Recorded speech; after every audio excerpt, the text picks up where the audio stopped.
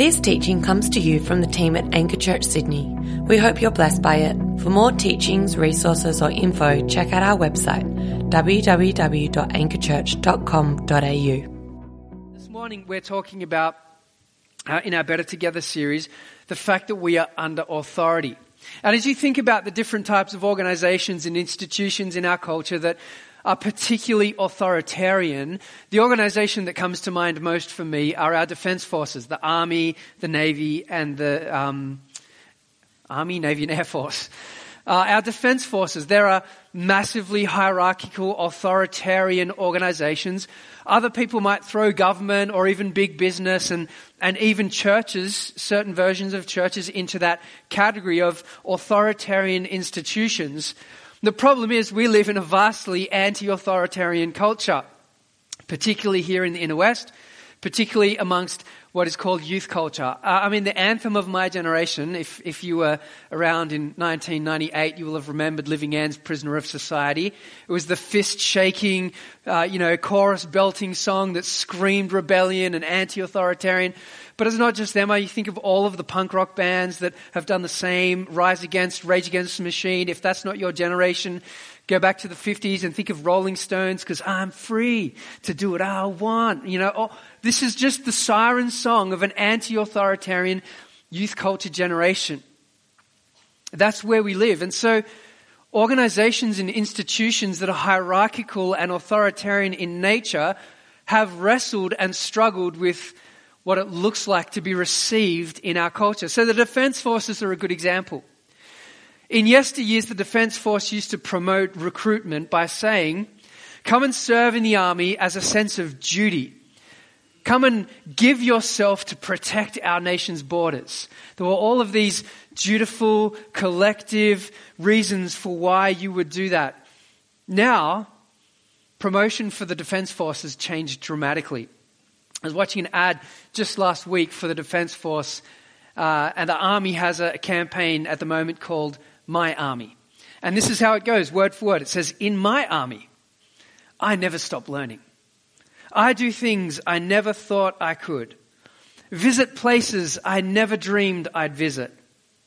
There is no limit to what I can achieve for myself. Long pause. And others. And it goes on in this vein. And then it finishes with the slogan across the TV, challenge yourself. For effect. Challenge yourself. You see, the whole tone of the conversation has changed. Recruitment is no longer about the collective, about your duty, about what you can do for this country, about what you can actually do for yourself. Because we exist in this world that is about me. Our world has dramatically changed. And as our world has changed, so has our position and our posture towards authority. Previously, generations ago, we lived in what was considered the predominant Judeo-Christian worldview. And in that worldview, there is a God. And because there is a God, there is a moral authority. And because there is a God, there is a definite sense of truth and a source of knowledge and truth. And people who live with that worldview have a moral framework to live by. They have a guide to live by. They have an authority in their life. Now we live in a secular culture, a secular age, where there is no God. There is no God, at least perceived that way. And because there is no God, therefore there is no moral authority, and so it becomes very difficult to determine what is right and what is wrong. It means that knowledge and truth are relative. There is no objective truth. There is no objective morality. There is no objective knowledge apart from those three statements, which are very objective in and of themselves. And the authority in our secular age is me. The first commandment of our generation is follow your heart. I am the authority in my life. But the problem is, we know how our hearts flip and flop and change. And we sometimes have this nagging sense of doubt around whether or not our hearts have actually been a good guide for us. As Alnada reminded us last week, when everyone in our culture believes that they are the center of the gravity of the universe, there becomes friction when they clash up against each other.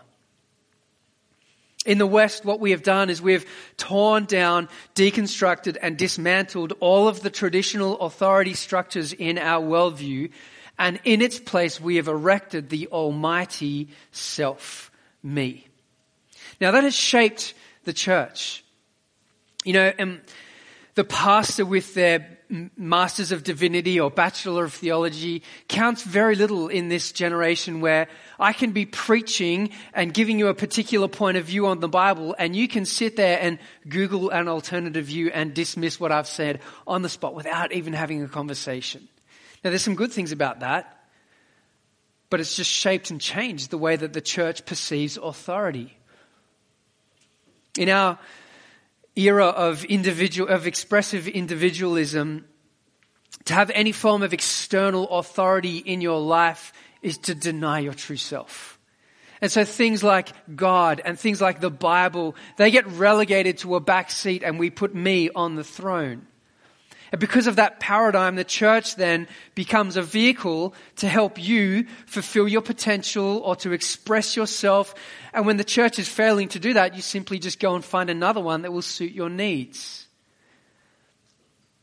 Belonging to a local church and committing to a community of people, even being accountable to spiritual leadership or accountable to a gospel community, those things are increasingly rare.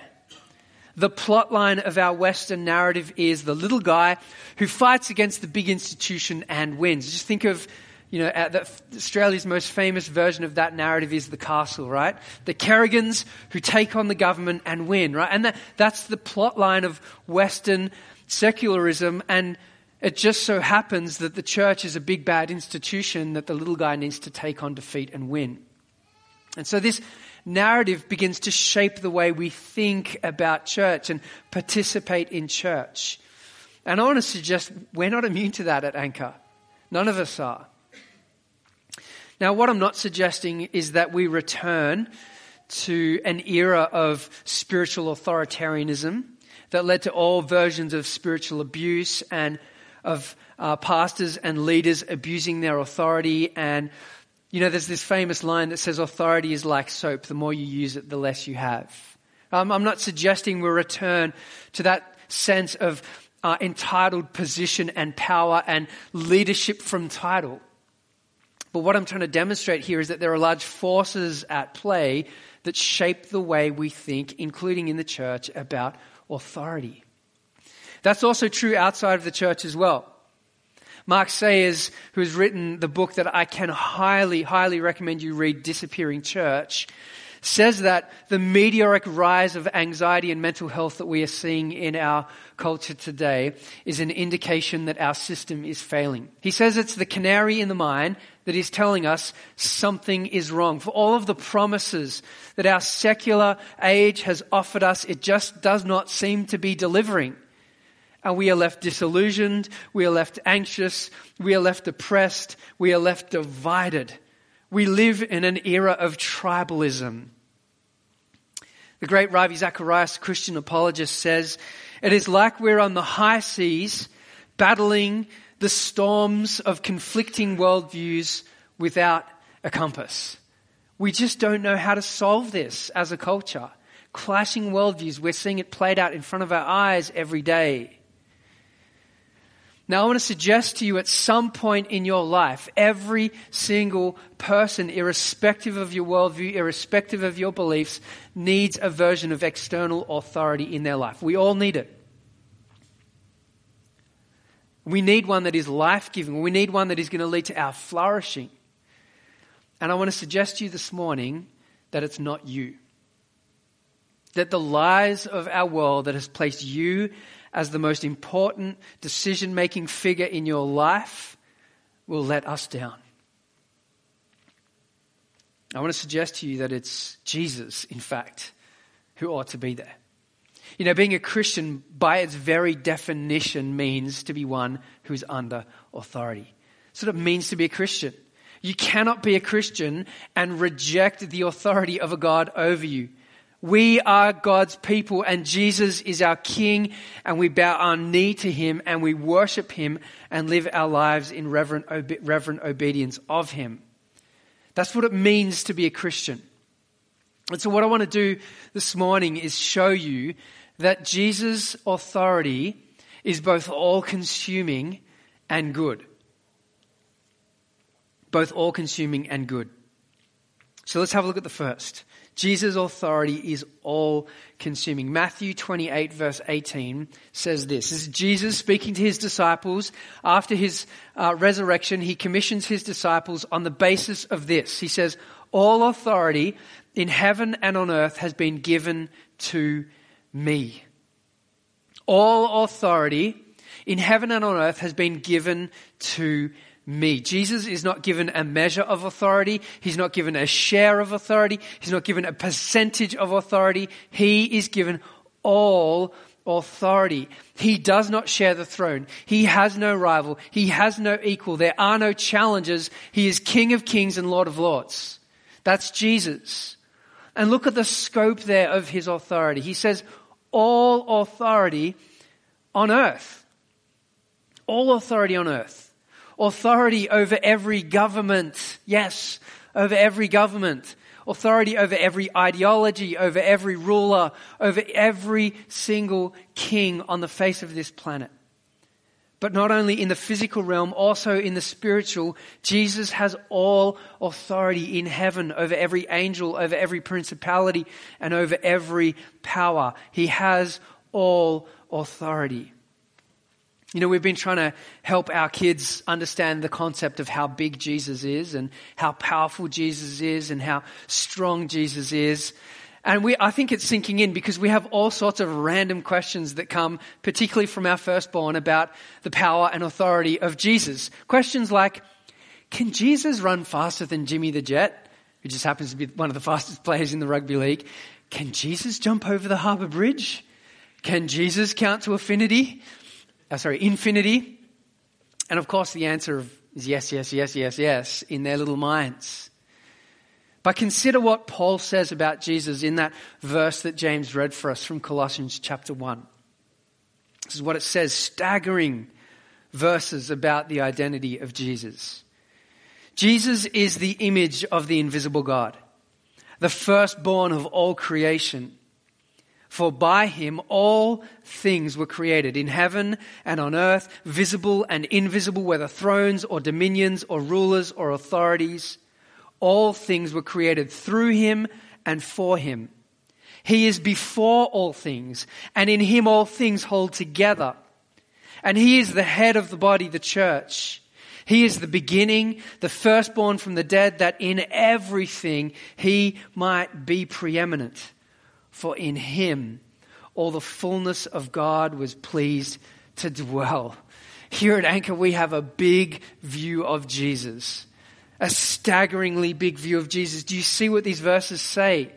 Verse 15, he is God made visible. He is God revealed to us. He is God in flesh. He is God stepping onto the stage of humanity and revealing and showing himself to us. Verse 15 again, he is the firstborn of all creation. That's not to say that Jesus was a firstborn and James was the secondborn. It's not about birth order. It's a title. You see, the firstborn was the heir of the Father's estate. And since Jesus has God as his Father and the Father owns the universe, Jesus stands to inherit it all. It means he owns it all. He controls it all. It's all his as the firstborn. Verse 16, he created all things. Everything that we see and touch, everything that is tangible and intangible, Jesus created, and that includes all forms of authority. Did you notice that? Thrones, dominions, rulers, authorities, powers are all subject to King Jesus. He was created by him and for him, which means he stands above everything. Verse 17, it says that he is before all things. He is the eternal Son of God with no beginning and no end, existing from eternity past into eternity future. The Alpha and the Omega, who is before everything, the first cause, if you like. Verse 17 again, he sustains all things. Jesus holds the universe together. The reason that you woke up this morning and the laws of gravity worked and you breathed in oxygen and lived was because Jesus allowed that to happen. Verse 18, he is the head of the church. He is our true senior pastor. Jesus has the full and final authority on all matters to do with his people. And if we want to know whether or not we've surrendered ourselves to Jesus, we can measure that by the way that we have surrendered ourselves to the authority of the Word of God in our lives, because that is how Jesus exercises his authority in his church, by his Word.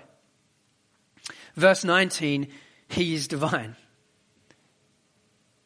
For in him all the fullness of God was pleased to dwell. All of God's majesty and worth and beauty and magnificence and sovereignty and power and love exist in Jesus. I love how Eugene Peterson paraphrases this verse. He says, "So spacious is he, so roomy that everything of God finds its proper place in him without crowding." We have a big view of Jesus. I mean, is there anyone as significant as this? He's God. He's powerful. He's creator. He has authority because of who he is and what he's done. And so in that respect, it's kind of irrelevant whether you're a Christian or not, whether you believe in this or not. If this is true, if Jesus is who the Bible claims he is, then he's entirely worthy of our worship and reverence and adoration and obedience. Excuse me for a sec. It means that Jesus is in charge of our whole life, every part of it. Your family, your work, career, your finances, your choices, your decisions, your ambitions, your dreams, sexuality, your career, all of it. Jesus has authority over all of it.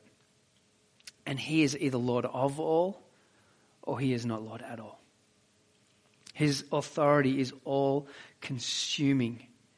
And this notion that has crept into the church as a result of this expressive individualism and this relativism that has bled into the church, this notion that I can choose which commands of Jesus to obey and which ones not to obey, it's ridiculous given who Jesus is, given the scope of his authority.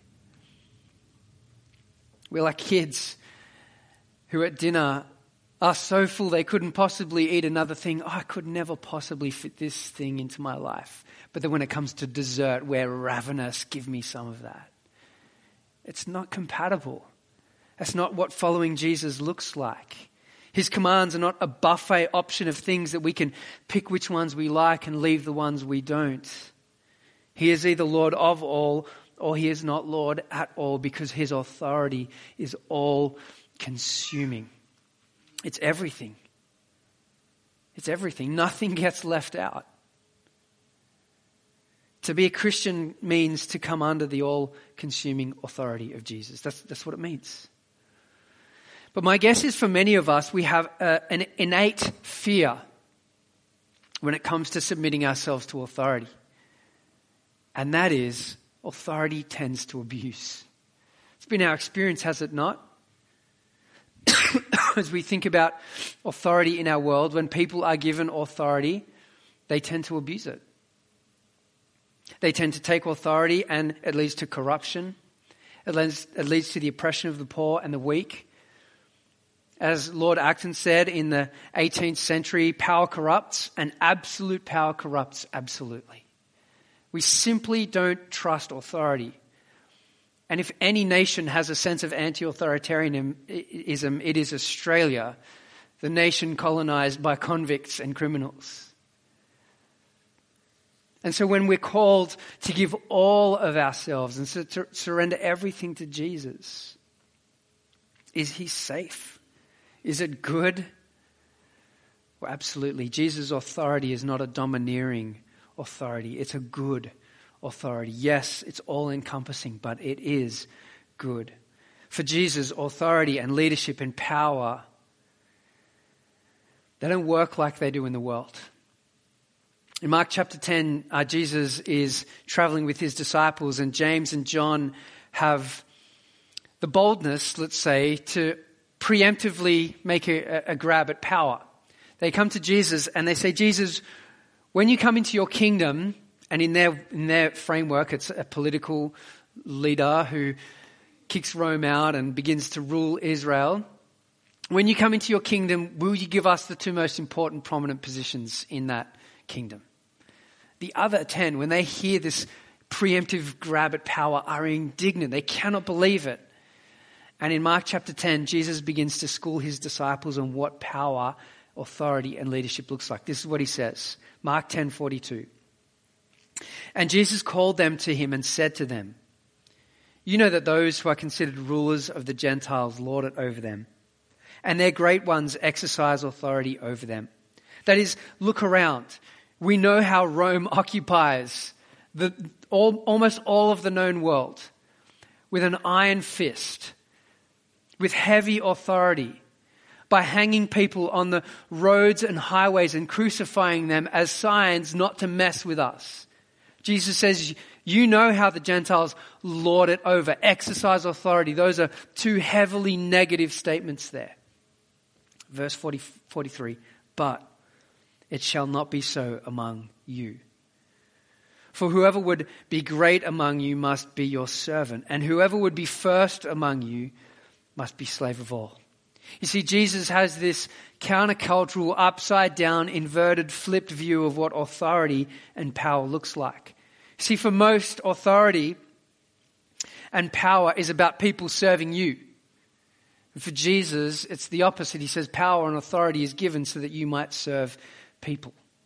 I don't know if you realize this, but the word prime minister means chief servant. Chief servant. That's why we call our elected parliamentarians, what do we call them? Public servants. Thank you. Public servants, right? And the prime minister just happens to be the chief servant. And let's pray that our political leaders and our prime ministers continue to do that, to serve the needs of the people, particularly of the poor and the needy. Power for Jesus is inverted. Authority is upside down. It is subversive. The greatest is the lowest. The first is last. And Jesus offers his life as an example of that.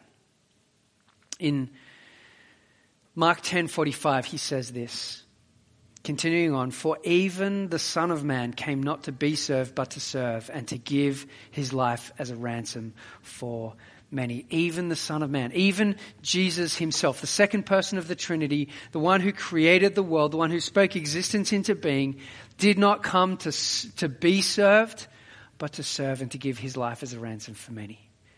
Jesus offers his life, his blood shed on the cross in order to ransom, to purchase liberty for humanity that was under the bondage of sin and slavery, to set us free.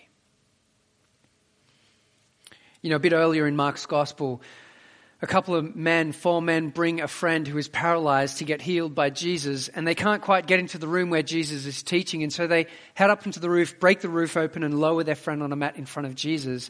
And Jesus says a staggering thing in that moment. He looks down at this crippled man, knowing exactly what the four friends and this man want, and he says, "Son, your sins are forgiven." And in that moment, in the midst of all of the religious authorities of the day, the Pharisees, the teachers of the law, the lawyers, they see and hear what Jesus has just said, and their immediate response is blasphemy.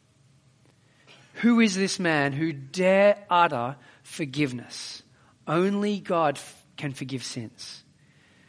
And Jesus responds with a question. He says, well, which is easier? To say your sins are forgiven, or to say get up and walk? But that you may know that the Son of Man has authority on earth to forgive sins, I say to you, get up and walk. And Jesus heals the man. He heals the man to prove that he can do the external and the internal.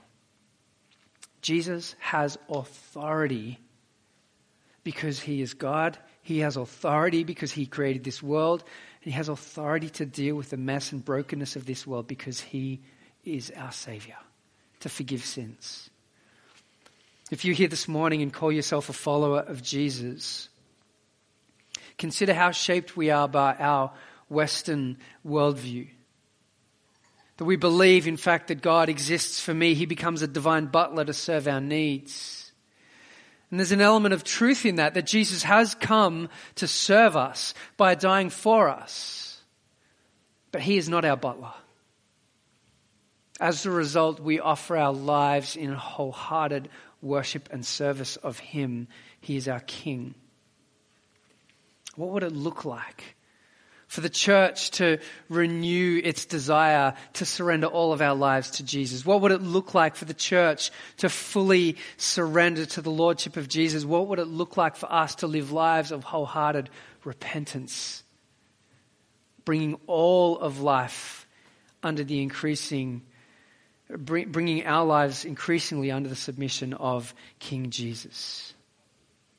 The second thing is that now is not the time to lose confidence. We know the end of the story, that every knee will bow and every tongue will confess that Jesus is Lord. Our confidence is in him. But perhaps you're here this morning and you wouldn't identify as a believer, a Christian. And you've reached a point in your life where you actually recognize that you need a form of external authority. You don't know what that is. I want to suggest to you this morning, it's Jesus. If it's not you, then who is it? Who can you trust? Whose authority is good enough and whose authority is all-encompassing enough to offer your life to? There is no one else but Jesus. What I want to do now is transition to a time of response for every single one of us as we reflect on our lives and prepare to celebrate the Lord's Supper together. That we would increasingly surrender our lives to the Lordship of Jesus. And so with every eye closed and head bowed in this room now, I want to take a moment to pause and reflect on our lives, to pause and reflect on our worship. And perhaps there are some here this morning who have recognized that they have swallowed the narrative of this world that says God exists to serve you. He's your butler. That you've been picking and choosing from things that you like and don't like. That you haven't been giving Jesus the reverence he deserves. And today you want to surrender. Perhaps you're here this morning and for the first time you've recognized that Jesus does deserve your worship, your reverence, your awe, your submission. That you've placed you on the throne of your life for so long and it's not working. That you need a good, all-encompassing authority. You need a guide. You need a map to live by, and Jesus is just that. And today you want to surrender your life to him. Or perhaps today you just want a new commitment, a fresh resolve to continue to put Jesus first. And you want to surrender your life to him. Wherever you're at, I want to encourage you to pray a prayer of repentance along with me as we prepare for Lord's Supper together. Let's pray. Father God, we want to continue to bring our lives and surrender them at your feet. Jesus, we know that you are good. We thank you that you've given us the ultimate model of what it looks like. We thank you that your authority is all-encompassing. And if we're honest, God, we know that there are parts of our life, or perhaps all of our life, that we've been in control of. And this morning, we want to surrender all of that to you. And we want to pray this in the strong, powerful, beautiful, mighty name of Jesus. Amen.